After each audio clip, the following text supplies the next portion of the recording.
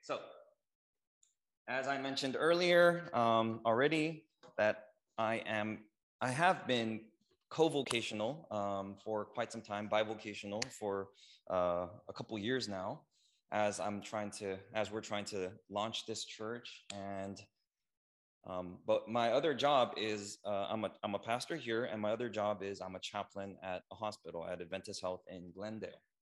And on any given day, and when I'm there a couple days a week, in the mornings, I have this list, what is called a census of patients that I'm supposed to see that day, right? And there's not much on there about each patient because there's so many, right? And each day I try to see at least 20 patients, which is a lot, right? Now, some of those visits are like 5 minutes. Some of those visits are like an hour. Okay, I have no idea what each visit is going to be like. And as I was going through my list, there was one patient that I saw was pretty young. Now, whenever there's a young adult patient, that always stands out to me because at the hospital, you would expect to see mostly older people, right? So there was this young 26-year-old woman who was there, and it has a brief description of why they're there, and it said that she was COVID positive. I was like, okay, which is for the past year, that's been very common, right? For me to visit COVID patients. So I wear the N95 mask, I wear goggles, I gown up, I wear gloves. You would think I'm going into a nuclear hazardous zone the way I go in to see a COVID patient. It's very, very not welcoming when I go. I'm like going into a patient's room like this with goggles, mask, and the whole gown, the whole setup. I'm like, hi, my name is Al. I'm your chaplain for today. I'm here to provide you with spirit. I mean, that's not how I approach myself, but I do look like that, right? And then I say, I'm here to provide spiritual and emotional support. How are you feeling today? And I could tell within the first like 5 seconds whether or not they want me to stay and provide spiritual care for them, right? And she's very low energy and she's speaking very softly. And she's like, I'm doing better. I'm like, okay, do you mind if I sit down and we could talk about how you're feeling? She says, yeah, sure. And she's still lying down. Okay, she's still lying down in her bed and her face is like covered with a blanket. And so I sit down and we're chatting a little bit, right? And I'm like, so I see here you're here because you have COVID. She's like, sort of. Okay. And it's taking some time for her to really start opening up, right? And so I'm about to get ready to leave because I'm just like thinking, okay, I guess she's not really ready to talk right now. So after like 10 minutes, I say, well, it seems like you might be a little tired right now, or you're not in the mood to talk. So I'll leave our card here. Is there anything else I could do for you before I leave? And she says, I don't know. And then she sits up, right? And then she, moves the bed up because, you could move the hospital beds up to like seated position. And then she shows me her wrist. And she had scars on her wrist from attempted suicide. That's why she was brought into the hospital. She didn't know she had COVID until she came into the hospital. She was asymptomatic, right?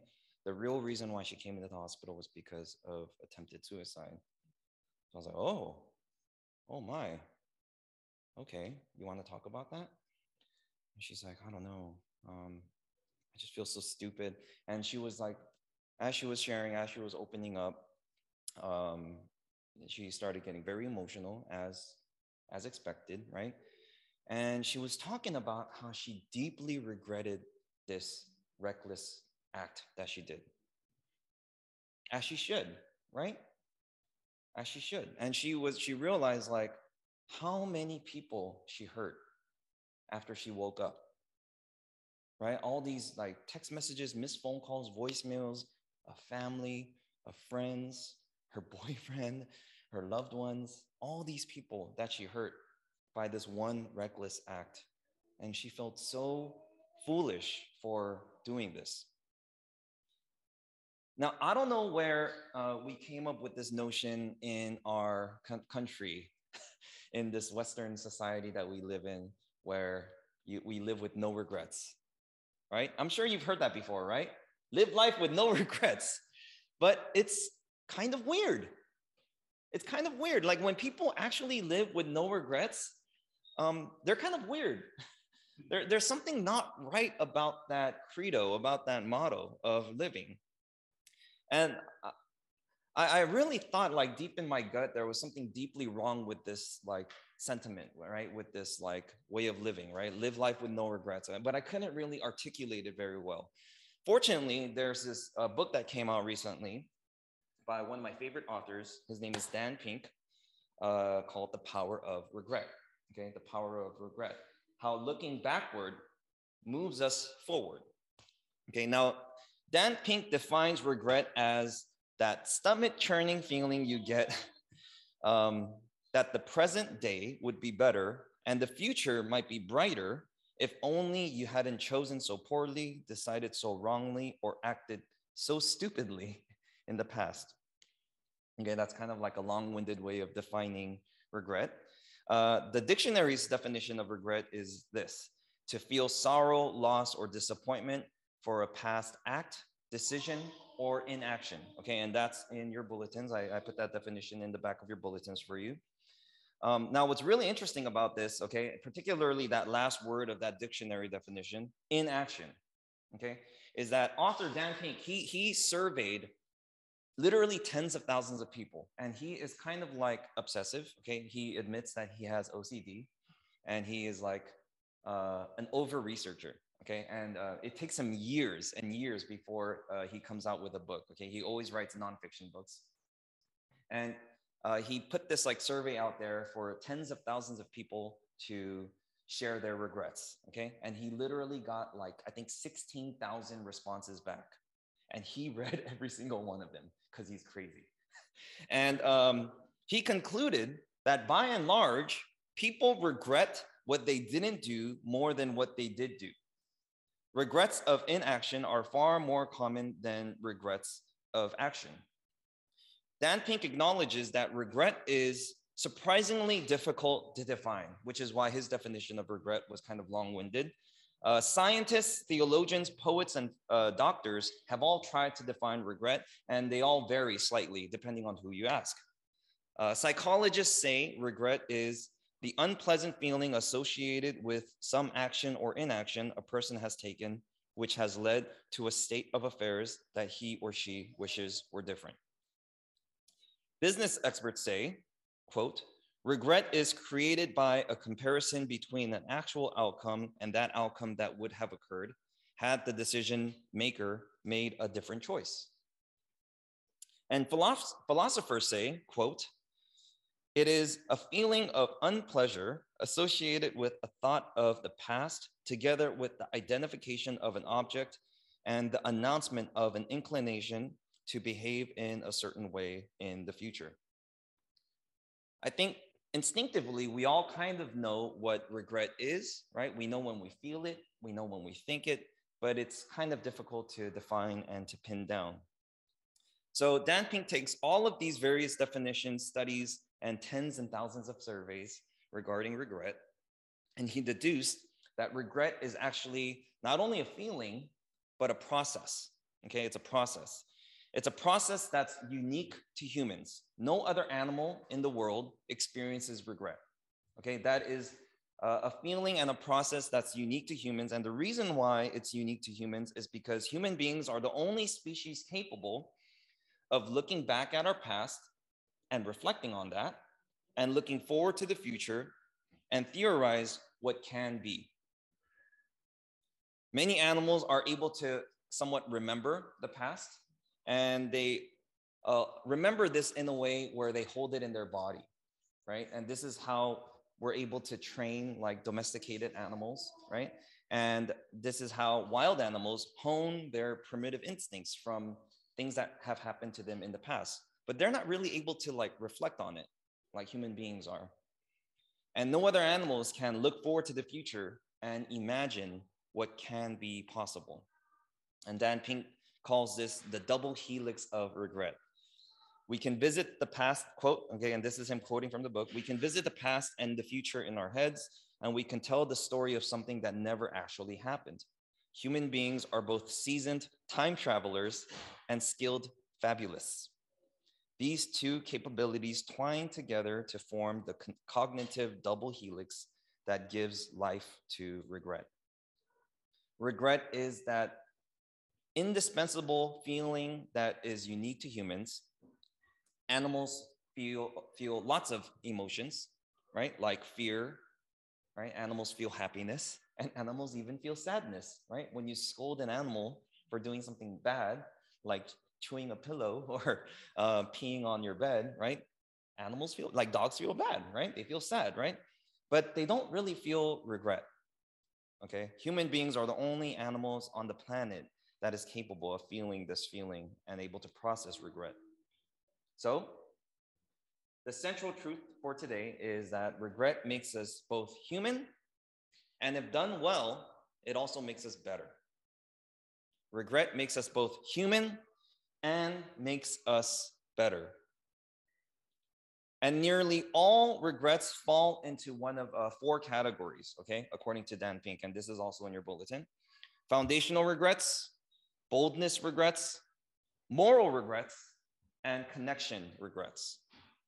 Foundation, boldness, moral, and connection. Foundation regrets is when a key decision that shapes our foundational structures of our lives, such as family, deciding on a life partner, your career, or the community in which you decide to live with. Boldness regrets has to do with regrets of chances or decisions not taken because you were afraid of the risk involved.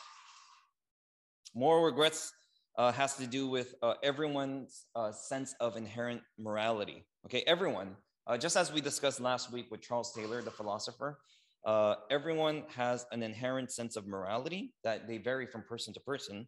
But over time, we regret morally dubious decisions that we've made along the way that eat away at us. Such as cheating on a spouse, backstabbing others for social or career advantage, taking advantage of a business partner, or so on and so forth. Ultimately, people realize that the means never justifies the end. And connection regrets. These arise when people neglect relationships, particularly those relationships that would make our lives fuller, richer, and shape us into better people. When those relationships fall by the wayside, people experience a deep loss that can never be fully restored. Okay, not only does Dan Pink talk about this in his book, Apostle Paul wrote about this in his second letter to the Corinthian church. So if you have your Bibles, would you turn with me to 2 Corinthians chapter 7? If you don't have your Bibles, go ahead and look at the screen, and I will also read it for us for those watching online. 2 Corinthians chapter 7, verses 8 through 12.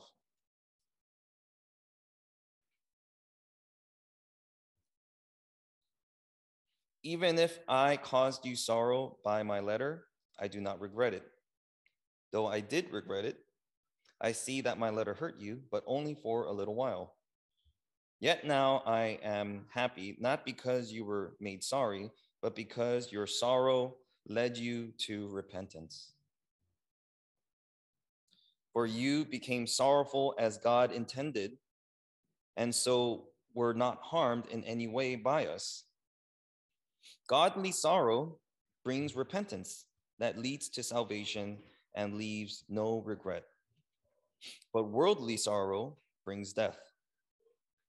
See what this godly sorrow has produced in you?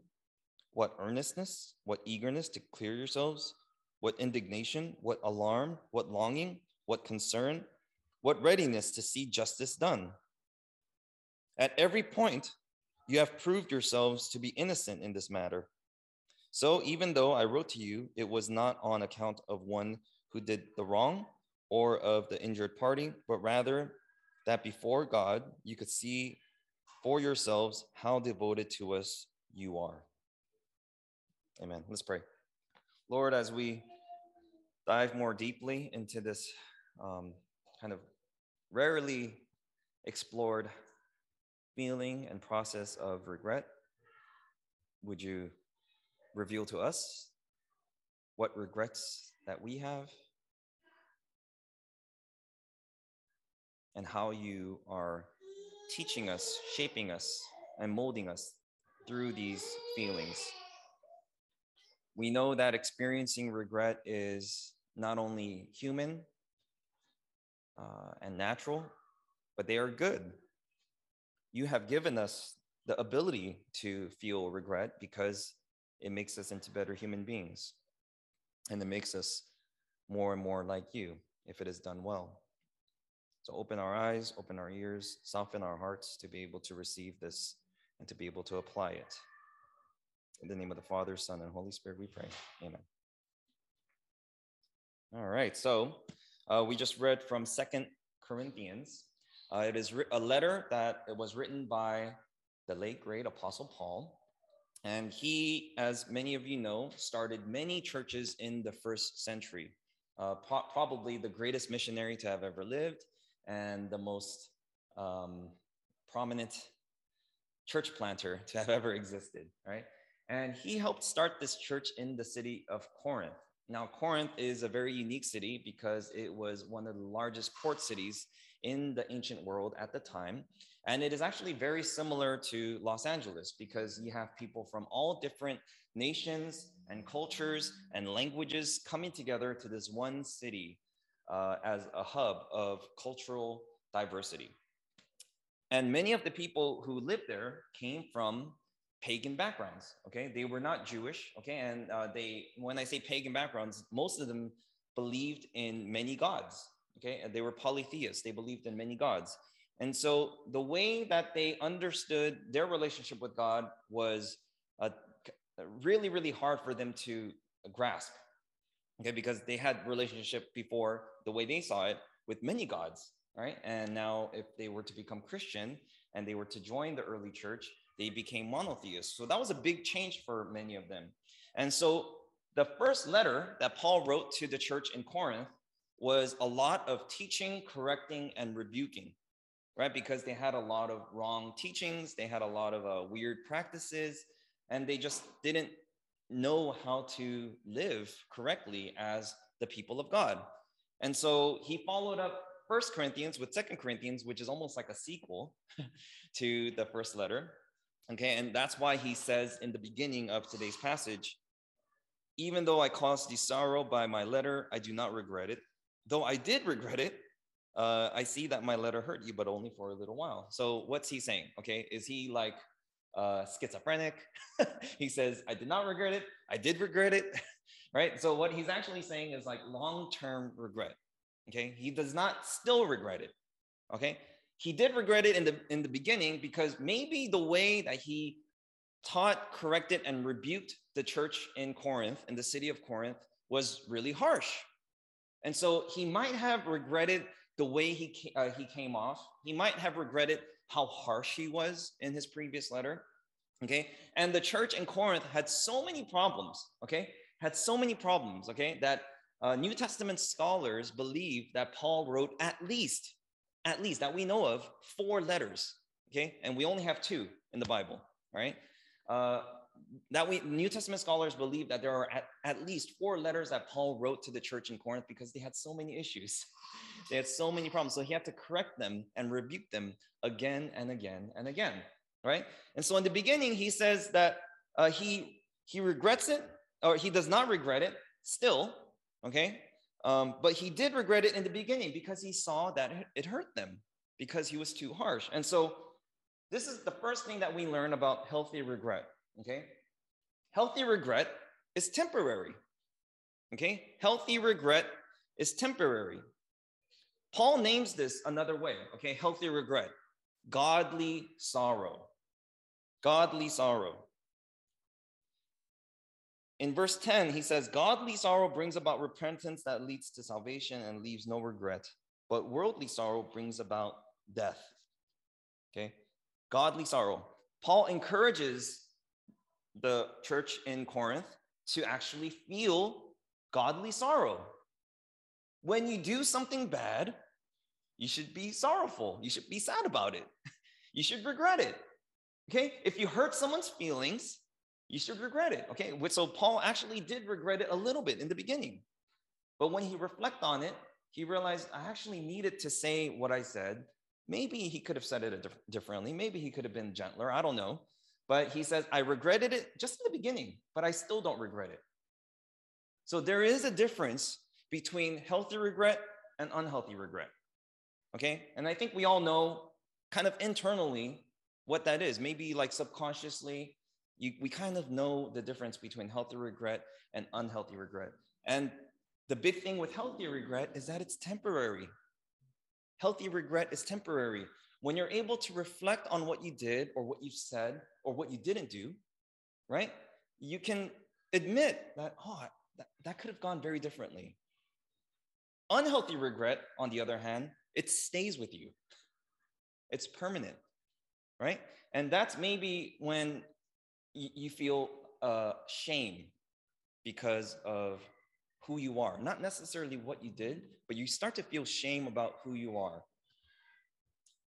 Best-selling author and psychologist Dr. Brené Brown distinguishes between shame and guilt.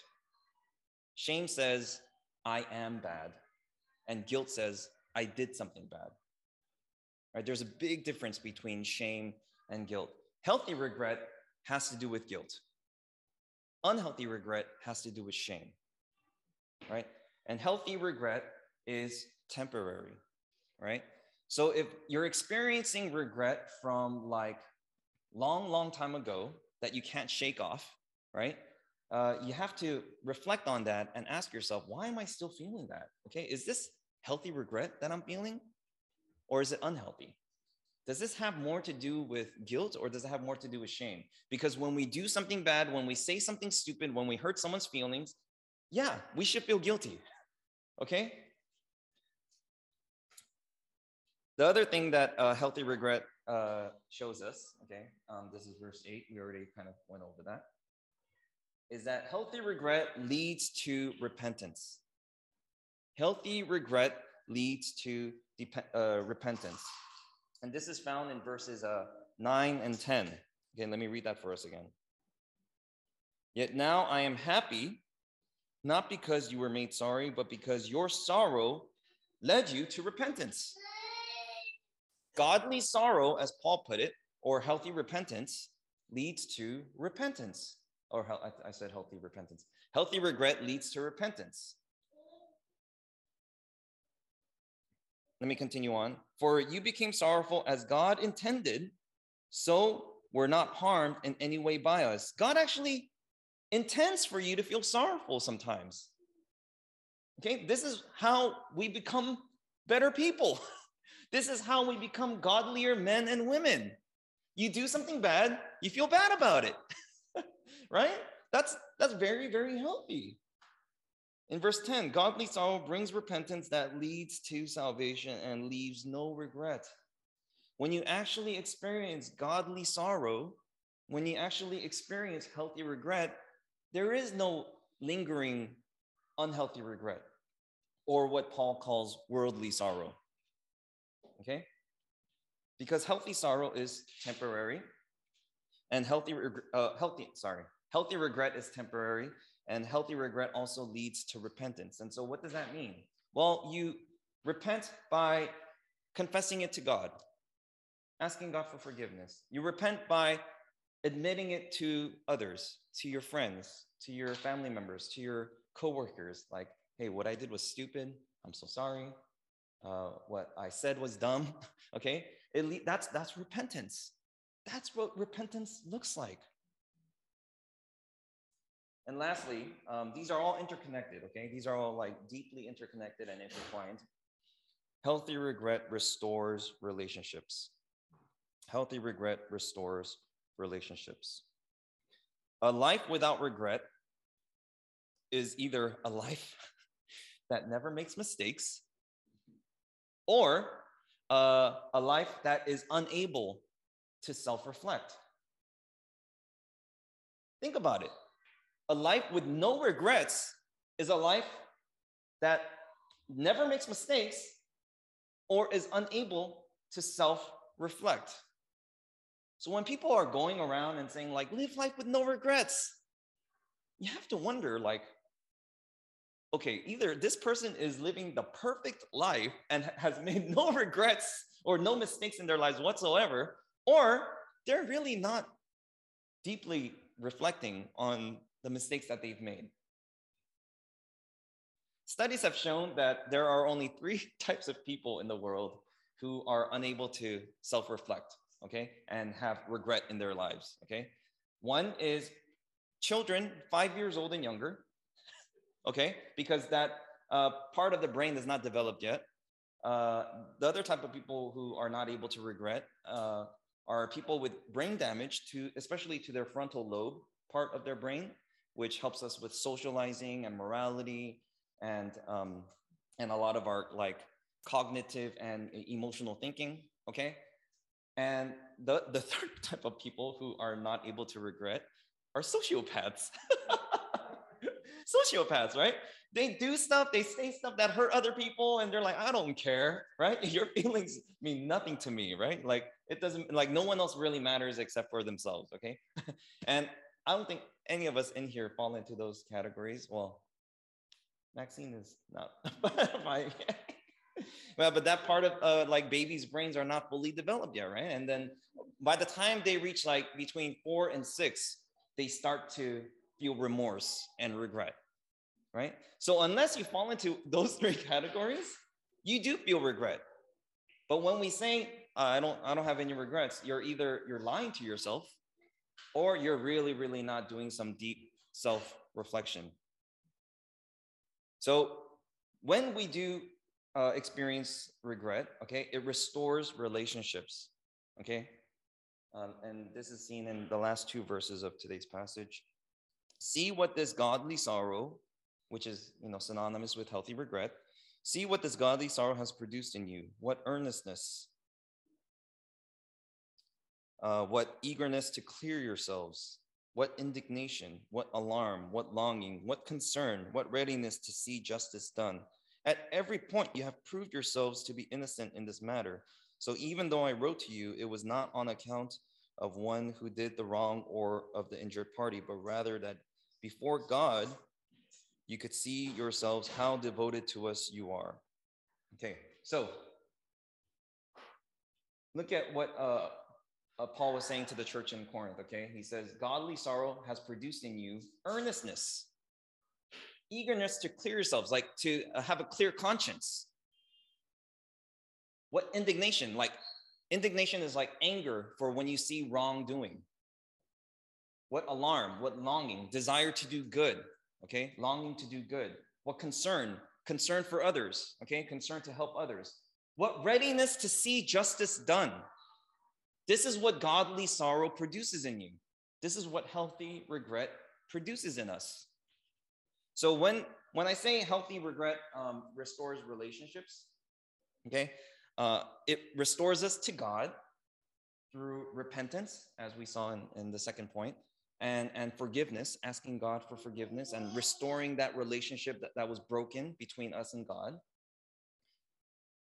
It restores us to each other by bringing about healthy love, healthy relationships, and wholeness with our friends, our family members, our neighbors, our coworkers. And it restores justice to society. It restores justice to society. If more people in power experienced healthy regret more often, this world would be a much different place. I wonder, maybe I'm being judgmental, but I wonder if Vladimir Putin experiences healthy regret, godly sorrow. If so, would he really do what he's doing to this like little country of Ukraine? Like what would the world look like if more people in power experience healthy regret more often?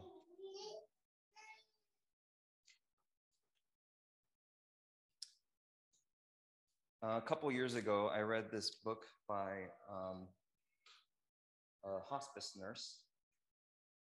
Her name is Bronnie Ware, and she wrote this book called The 5 Regrets of the Dying. Now, Bronnie Ware is a hospice nurse. She served as a hospice nurse for like 20-something years, right? And she's been with many people on their deathbeds, okay, while they were on their deathbeds, and they have confessed and admitted so many regrets that they had in their lives, right? And so in this book, she lays out the 5 most common regrets that she hears people say, okay? And it's not in any particular order, okay? But these are some of the regrets that she hears people say over and over and over again, okay? And it actually aligns really well with Dan Pink's book, The Power of Regret. The first thing, the first regret that she says that she hears very often of the dying is that I wish I had the courage to live a true, live a life true to myself, not the life others expected of me. I wish I had the courage to live a life true to myself, not the life others expected of me. And this has to do with boldness, right? Boldness regrets. They just kind of live their lives the way that maybe their parents told them or the way that society told them, and not the way that that was true to themselves. And this is not like a Christian book, by the way, okay? Okay, this is just like an honest book by a hospice nurse. The second thing that she hears really often is, I wish I hadn't worked so hard. Isn't that interesting? She says like many patients, especially male patients, have confessed that they have been workaholics and it actually did them more harm than good. And this has to do with foundational regrets, right? The decision that they made to put work before family or to put work before personal health. The third regret that she hears very often is, I wish I had the courage to express my feelings. I wish I had the courage to express my feelings. Many people suppress their feelings in order to keep peace with others, or many people suppress their feelings because they were afraid of what would happen or what would not happen in response. Maybe they were afraid to express or confess a feeling for someone that they had, but they were afraid of the risk of getting rejected. But look, a lot of people confess that it's actually worth getting rejected, okay, than to have a clear conscience, than to wonder what if. The fourth regret that she heard most often was, I wish I had stayed in touch with my friends. Okay, this has to do with connection regrets. Okay, many people regret not keeping in touch with close friends or family members. And last but not least, I wish I had let myself be happier. Interestingly, and this was most surprising for her, is that she realized that happiness is ultimately a choice. Happiness is ultimately a choice. The so-called comfort of familiarity overflowed into their emotions as well as their physical lives. Fear of change had them pretending to others and to themselves that they were content when deeply inside they longed to have a different life. And that's from her book. Those are quotes from her book, and that has to do with something foundational. And so we realize that over time, we have these regrets lingering in our hearts, in our spirits, but we don't want to confront them because it's hard, right? It's painful. And it will always be painful to confront, reflect, and admit the regrets that we have. But we have to do it because it makes us uniquely human and it makes us better, okay? Even though regret is difficult, it is our greatest teacher. And this is the way that God intended. God put this emotion in us to help us process what we've done, any mistakes that we have made, any guilt that we have, because he wants us to become more and more like Jesus, to become better human beings, to become godlier men and women. So the question I want to leave us with today, and it's also in your bulletins, what regrets do you have that's trying to teach you something? Okay, what regrets do you currently have that's trying to teach you something? Let's pray. Lord, we thank you so much for giving us the ability, the power, to regret. I know it's hard, I know it's painful, and it makes us uncomfortable at times. But Lord, when we actually confront them and reflect on them, it makes us into godlier men and women. It makes us into the type of people you want us to be.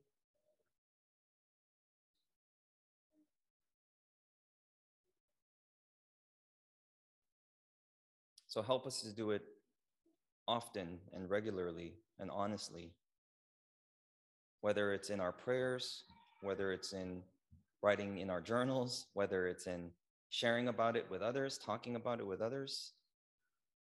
Help us to share and talk about our regrets openly and honestly, and not to be afraid of them and not to be ashamed of them, because you gave them to us. You gave this feeling to us. It's the very thing that makes us human, and it makes us better. So we thank you for allowing us to live with regret, as weird as that sounds, and help us not to stay there, Lord, as we reflect on them more deeply and honestly. We realize more and more that healthy regret is temporary. Healthy regret leads to repentance, and healthy regret restores relationships. We pray all this in the name of the Father, the Son, and the Holy Spirit. Amen. Amen. All right. Have a great week.